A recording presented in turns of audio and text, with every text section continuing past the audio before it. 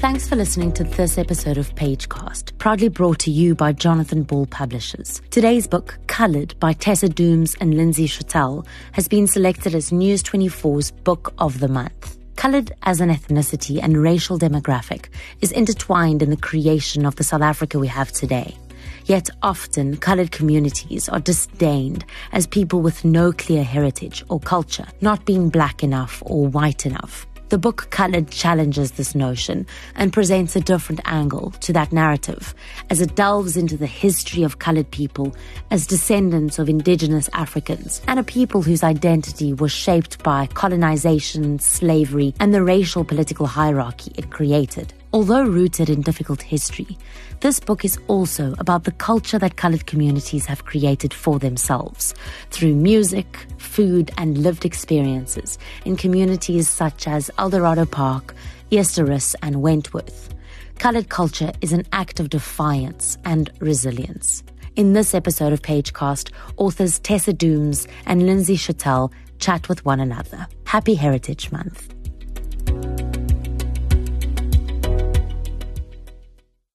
Hello, everyone. My name is Tessa. I'm here with my co-author of our book, Coloured, How Classification Became Culture, Lynsey Ebony Chutel. So Lynsey and I are going to have a chat about our book, just introducing the book to you and introducing the idea about why this book was written, but also giving you some insights into what's in the book and why we hope it will make a contribution to conversations about identity. Lynsey, how are you doing? Hi, Tessa. How are you doing? I thought since this is the first time that we're both authors and it's the first time that we're on the Pagecast podcast, I thought that we should introduce ourselves. So in your best elevator pitch, please tell the Pagecast listeners who you are and what you do. All right. So I'm Tessa. I'm firstly a Dooms child. And so I come from a really close-knit family and engaged family, but also a complex family. And part of that is in the book, so I won't spoil too much about that. I'm a child of Aldos, which means I was born and raised in Eldorado Park, and proudly so. And again, part of that is part of the reason why I'm writing this book. But Aldos raised me is what I always say. But in my professional life, I'm an activist. I've spent a lot of my time in youth development work over the years, and I've moved into governance work. So I'm the director of programs at the Rivonia Circle. So I spend my time encouraging people to get more politically active, get more active in governance and democracy work, even if they're not in politics formally. So that's who I am. Lynsey, who are you? Who am I? So I spend most of my time, my working day as a journalist. I've been a journalist for just over a decade now, mainly. And I like to think of myself as a storyteller more than a news junkie.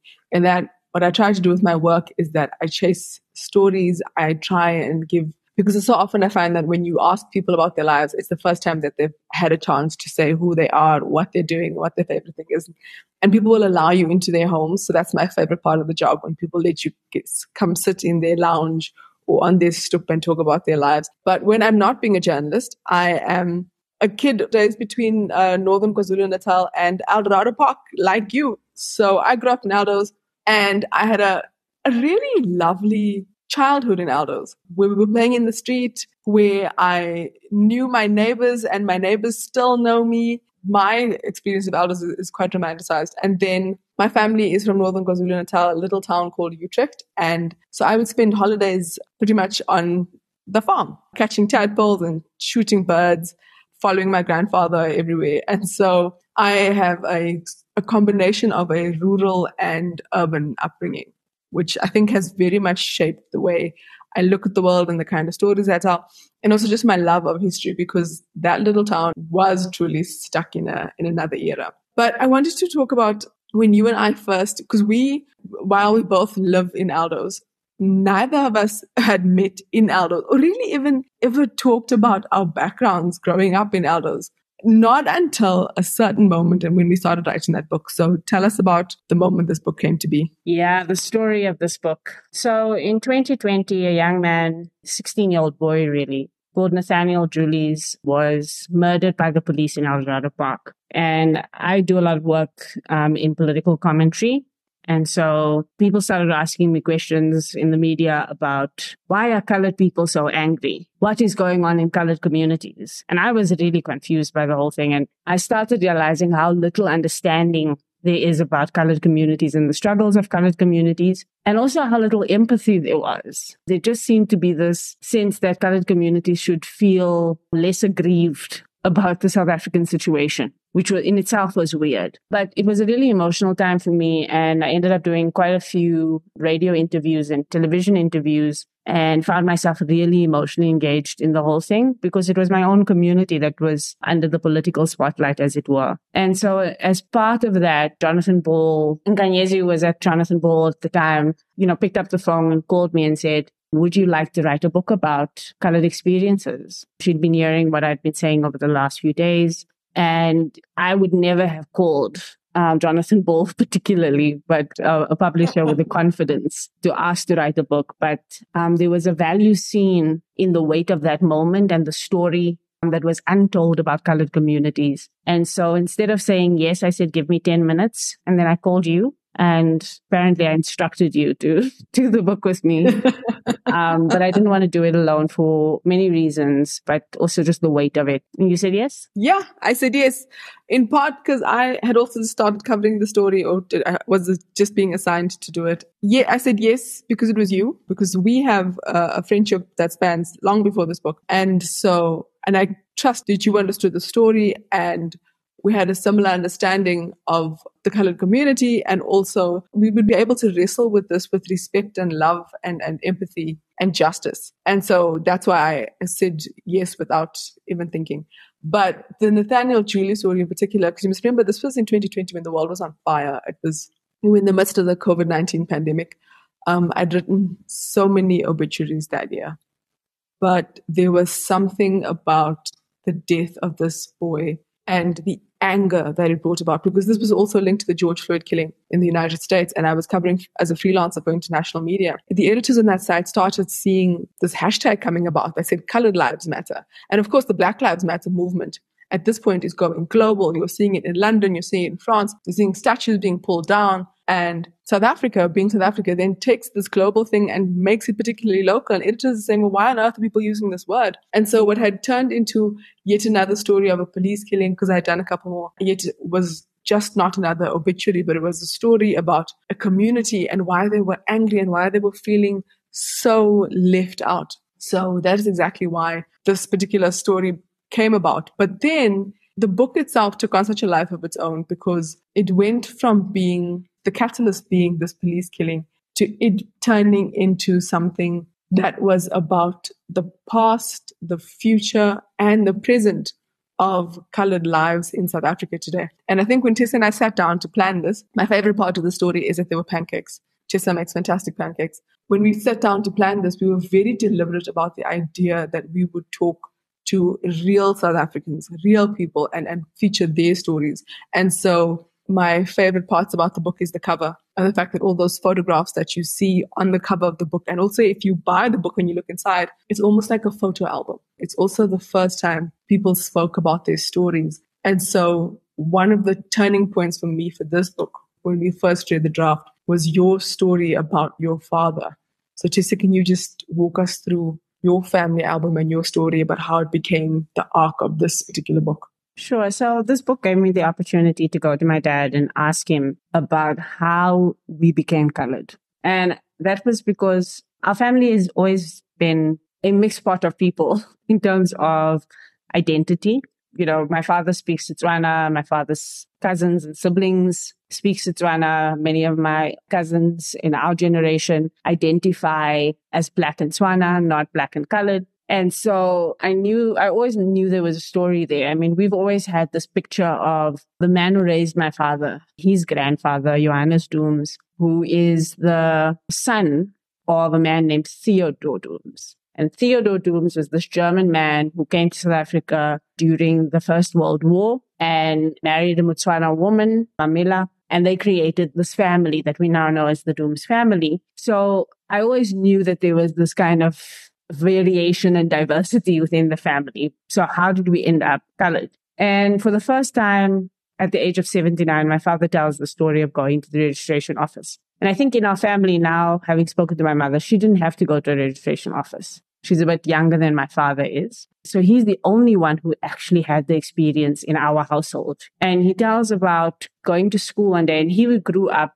as a Botswana boy. He grew up using the name Lusole. That is his primary identity. The apartheid government went to his school, took them as a class to go and get registered. And so arriving there as this Botswana boy in a Tswana school with a name Lisole, which means soldier in Setswana, speaking the language, he has dark skin, they classify him as native. And as a child, that makes complete sense to him because that's all he knows about himself. And then he goes home and the family goes, oh no, we didn't tell you. And as many colored families had done during those times, they had to make decisions about how to classify in order to, number one, gain some of the benefits that could come with the stratified classification. Everybody has an uncomfortableness about those kinds of things, a wider street, a better school, but also ways in which to not damage your family and rip it apart too much. And so people made decisions about how to classify, and that meant how to show up.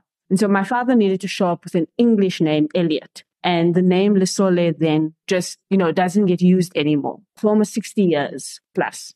My father doesn't use that name at all until I ask about the story. And I realized that my father's nickname, Solly, came from the name Lesole that he had lost in that registration office. And that his journey into becoming and integrating into a colored community of Eldorado Park was him having to reconstruct his whole world and his whole identity after apartheid had basically stripped it away. And it gave me such a sense of understanding of the deep, deep, deep destruction and pain. Because I think I used to judge my parents for them not teaching us how to speak isiZulu that my mother speaks fluently and Setswana that my father speaks fluently, and teaching us only English and Afrikaans growing up in Eldos. Because I was like, we've lost out on, these other parts of our heritage. But my father explains that he did that because of that fear of us also being classified a different way and perhaps being taken away or removed from them as parents. Decided not to give us the language because he was afraid based on what had happened to him. It gave me a real sense, again, of empathy and an understanding that there was a lot of violence that came with the making of coloredness. And I think you pick up on the difficulties and the difficult decisions that people had to make in the Lucky Coloreds chapter. Because it's a chapter about hair, but you actually speak a lot about what goes into the decision making and the representation of self in order to fit into the society that's stratified on the basis of what they called race and what eventually we call culture. So maybe you want to just talk about Lucky Coloreds and the essence of what that meant. Yeah, so I'll start with saying what a lucky colored is. And a lucky colored back in the day was somebody who had light skin and light eyes, bonus points if they were blue, and also had straight hair. And these are people who could either pass for white, and so would, in some cases, pass for white. And then there were also people who, because of their appearance and being their closeness to whiteness, that proximity to whiteness that has given value to race and white supremacy, they would then be the people who would have various advantages. They would have economic advantages. It would be something as simple as whether you are the clerk in the front of the office or whether you are the tea girl in the back or the person sweeping. And it echoes that the American way of slavery and colorism. Light-skinned enslaved people were often in the house, the darker ones were in the field. And then also, it also had really social advantages, because if you were lighter, you were seen as having better value. And so you even had better marriage prospects. That's how deep this went. And so I think what was interesting for me was, so we laugh about something as silly. It's a colored stereotype to see women in rollers. So you see us in our big colors. There are 2 pictures on the cover with women with rollers because of that decision that comes with the idea that you must wear your hair straight. Now, that's not just an aesthetic decision. It's a decision that says it comes with respectability and it comes with acceptance. And in some ways, it's a memorial to the decisions that people had to make when they went into the classification office, the registration office. And those tests were so, look at the word, they were so arbitrary. And yet they would define the destiny and trajectory of somebody's life. So, for example, you have people asking, how do I know that you are colored and not native, which is the word they used for black at the time. And they said, well, the hair on my arms grows differently. or they would say that I have straighter hair and the hair out of my head is not as coily, or they would say things like, we eat rice and we do not eat pap, and we only speak Afrikaans at home, and we do not speak English, and we do not speak any of the native languages. And often what this meant was the apartheid historians will tell us, separate but equal, and that the lines were quite defined, but they actually weren't. People loved each other across the color line. They were friends across the color line. And so there was a lot more mixing than the apartheid government cared to acknowledge despite those laws. But when you went into that office and when you asked for your passbook or your ID book and you decided which code you will be, because you'll see in the book also that we have a copy of the codes of what each race had to carry. And so when you decided what that code would be, you would have to deny often a part of who you were, particularly if you had Black family. You had to step away from them and you had to move away and say that I am not these people. I do not speak this language. I do not eat this food. And I do not know this woman who might be my ancestor. And you touched on something earlier when you're talking about the origin of your family. And you spoke about your great-great-grandmother, whose story I find fascinating. And it's a very, very South African, a very colored experience. When you walk into the houses of colored people and you see the photos on the wall, you will often see that the photos of the lighter skinned relatives are there. And that comes down to that proximity to whiteness. That comes down to the closer we are to white, the more social and economic advancement that we will see. But it also comes down to a bit of inherent self-hatred and an erasure of Black culture. And what I loved about there was one of the chapters in which you go back and reclaim your Black grandmother, Mamila, who was abandoned by this German man. And so can you just tell us a bit about going back and also because so many of the stories in this book tended to lean towards the stories of women. And we didn't plan it, but this became a feminist book. And I really love Mamila's story. So can you just tell us a bit about that and what that meant to you? Yeah, Mamila's story happened as the very, very last. It's not only at the end because of the way the story tells. It's also at the end because it was literally the last thing that happened. I mean, I told about my father, who I interviewed right at the beginning of the book. And it took him on a journey where before his 80th birthday, he decided to take us home. And home for us, my father's side, has always been Vryburg, which is in the northwest. And that's the town we've associated with our family. Our family is well known in the town. In fact, Theodore Dooms, this German grandfather, was at some point some big shot official in the town. But in fact, what we discovered is there's a place called Ditakwaneng. And my father told us for the first time, almost 80 years old, that Ditakwaneng existed. And he was taking us there as a family. And the reason why it was so important is we'd heard my father talk about growing up kind of in farmland. So we just assumed Vryburg was very farmland before it was town. But in fact, it was a farm. It was a village, in fact. And Mamila, when Theodore left her for lighter prospects in Pretoria, he took on a white wife. She then made this homestead in Ditakwaneng, which is the Dooms homestead. And we went to go and visit the chief. And the chief, his eyes lit up when he heard that my father is the Dooms, because he knew the Dooms so well. And it was Mamila who built that name and that reputation in that village. She built the homesteads of her children. She also got left by some of her children who were light and could pass for white in that homestead. But it was the homestead where my father first got forcibly removed as a child, even before the classifications. The first thing was a forced removal. And he remembers being forcibly removed from there while playing at a river with his white friends. And he also then remembers the place that she had as the one who kept them and nurtured them and held them together and gave them a sense of identity. Yet I had not actually ever heard her name before I asked these questions. And so in our family, we spoke about Theodore Dooms all the time. There's actually a little book in one of the houses in Vryburg, in Auntie Margaret's house in Vryburg, that tells the story of Theodore. And I realized I had not even bothered to ask for her name, Mamila's name. Yet she was the reason why we could exist in the ways that we did. She was the one that gave my great-grandfather and my grandmother a steady foundation. And even my father credits her for that. But in our family, we had not spoken of her. And it gave me a deep, deep sadness.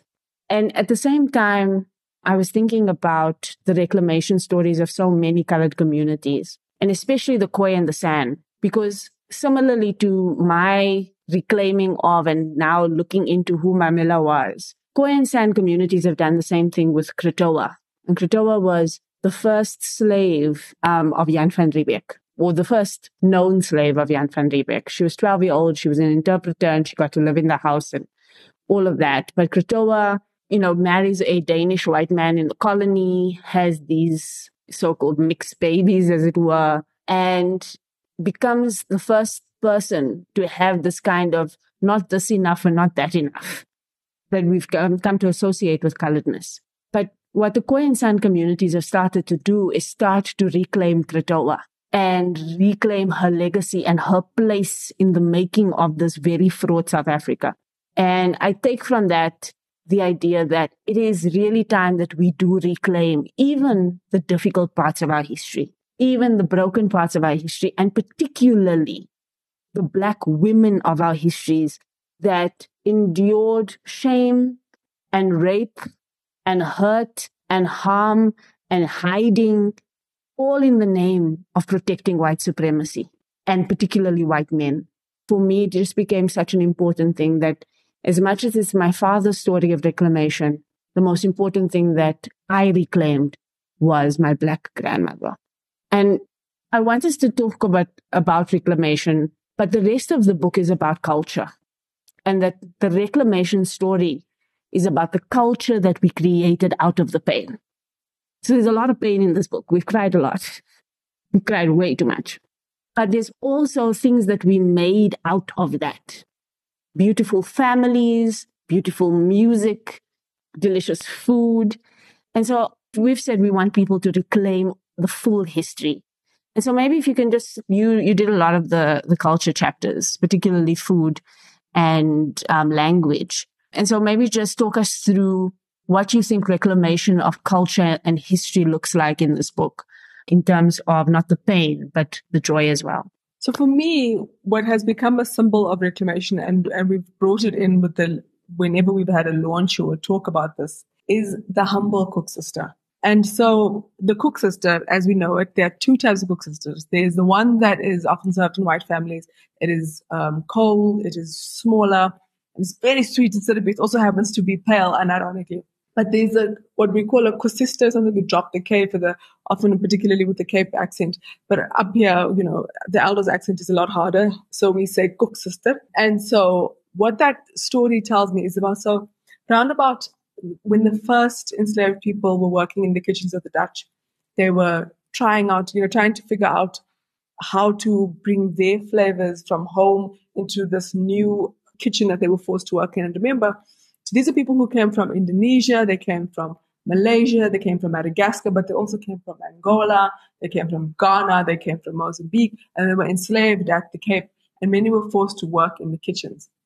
And so we don't know too much about how the actual cook sister comes about, but we do know that there is an oliekoeken, so an oil cake that is made at the time. And that somehow, and this is where I use a bit of imagination, because then I imagine that somehow this ingenious enslaved woman decides that she is going to make a little piece of home and takes the recipe of the oliekoeken, which can be traced all the way back to Persia, and she adds spices to it. She adds spices of cinnamon and nutmeg, and she cooks it in star anise and what we call stroopsit or syrupsit, in the sugary syrup that is made again out of with little barks of cinnamon in it, and it just becomes this flavor bomb. It's also darkened, and depending on, there are certain family recipe secrets.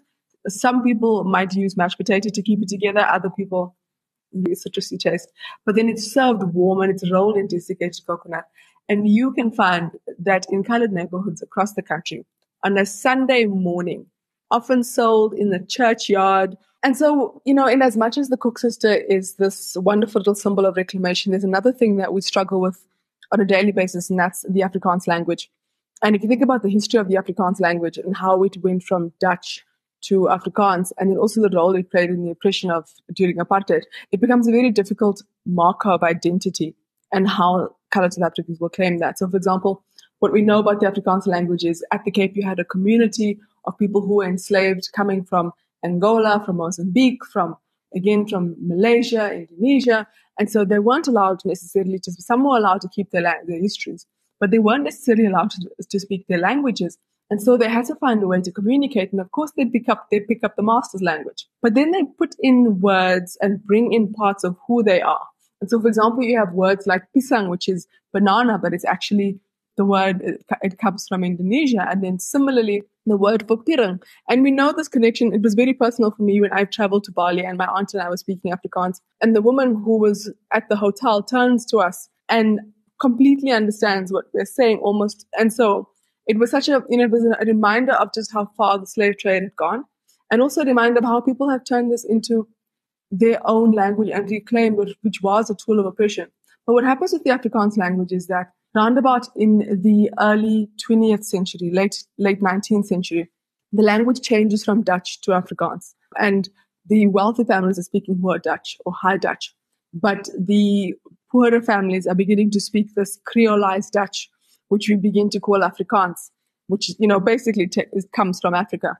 And so what happens is that there's a project that is undertaken by C.J. Langenhoven, and it looks at the idea of how do we purify the Afrikaans language, because quite frankly, they didn't like the idea of little white boys and white girls sounding like the black women who were raising them, sounding like their nannies, sounding like the black people that they grew up around, who were still seen very much as servants and lowly.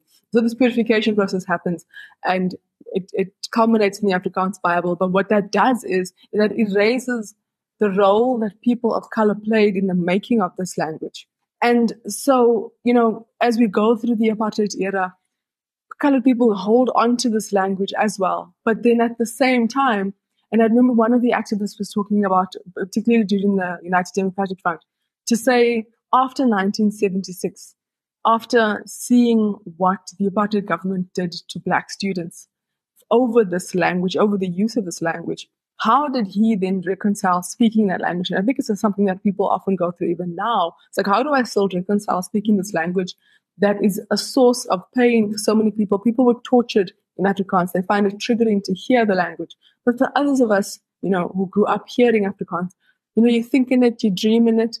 My grandmother's grandparents, my entire family still speaks the language. And so how do we take that back? How do you protest in that language? And it becomes a story of reclamation. And we're seeing it now in the present with the Kaapse dictionary, where you're having a list of words that come from the community that are also it's a reclaiming of that formalization process more than a century later to say, we are reclaiming who we are. And I think that comes back to our arc of reclamation, which carries throughout this entire book, where there is pain and there is sorrow, there is orphanhood and isolation and alienation, but there is joy and there is culture, and that we are reclaiming that. So throwing back to you, Tessa, what does reclamation mean for you as we come to the end of this? For reclamation, I think we talk about reclamation in three ways in this book. Firstly, is reclaiming our histories. Secondly, it's reclaiming our ability to self-identify, to determine for ourselves not only what we call ourselves, right? And so many people think that by calling the book colored, we are enforcing, the use of the word colored by everybody who apartheid called colored or slavery called colored. But in fact, it's us claiming our coloredness and giving people the freedom to claim their own cultural identity and claim their own identity in fullness. And so if people don't identify with the word colored because of its pain that it brings them or the erasure it caused them, then that's cool. But for me, particularly when it came to young people reading this book, I wanted young colored people to not only see themselves through a historical lens and where they came from, but to see themselves today. And so in the music chapter and in the chapter about womanhood and femininity, I do speak about young people and speak to young people as part of that. And the young people of this book tell us that there's a time and a moment now in which young people can start remaking what it means to be colored. And it may not look or sound or feel like what previous generations who've borne the name colored feel about it. It may not feel or look like what people who reject the term colored because of the pain that comes with it looks like, right? But it's still theirs. I often say this, that for my father had a cultural identity before he was colored. I didn't. I came into the world and my cultural identity was colored from the get-go. So when you tell me to divorce myself from the word colored, it's really very jarring for me. And I can imagine even more so for my nieces and my nephews and young people who are colored. And so I write particularly in the book about women, a letter to colored girls in which I encourage them to be whatever expression of themselves they want to be in the world. But the last part of reclamation is reclaiming our role and our space in the South African story. And this goes back to the beginning, I guess, as well, about why you and I, Lynsey, call ourselves culturally colored but politically black. Because part of reclaiming space in the South African story is reclaiming our space in the struggle against the anti or the whiteness and the white supremacy that created so much of what we think of South African history and South African society today. And claiming our space in the anti-racism that is required to undo all of that. And it's not just an anti-racism that is, historical. Even the way our society is set up today with all of its inequalities is still deeply, deeply about the racism that made us get to the points that we didn't, that are so ugly about our history. But in order to do that, we need to start becoming comfortable as colored people, recognizing that we too are part of the oppressed people in the world that white supremacy created as a category, which is what blackness is. It is a category that white supremacy created in order to have someone to oppress. And we are part of those who were oppressed by racism. And in that sense, we are politically black because that was a political project of creating a group of people to oppress. And that means that when we look across the highway at people living in Dobsonville, if you're in Aldos, or people living in Guguletu, if you are in Mitchell's Plain, or people who are living in Orlando, when you're in Noordgesag. When you look there, you're looking at people who share a similar struggle to you. And the solidarity of that is what is required going forward as we reshape South Africa and break free of what the past has done to us. But in that, we don't have to be ashamed of the cultures that we've created. And that's really why we still emphasize the culture that coloredness is, the way of living and the life making we've done. Despite the pain, despite the shame, despite the hardship, we've still made joy.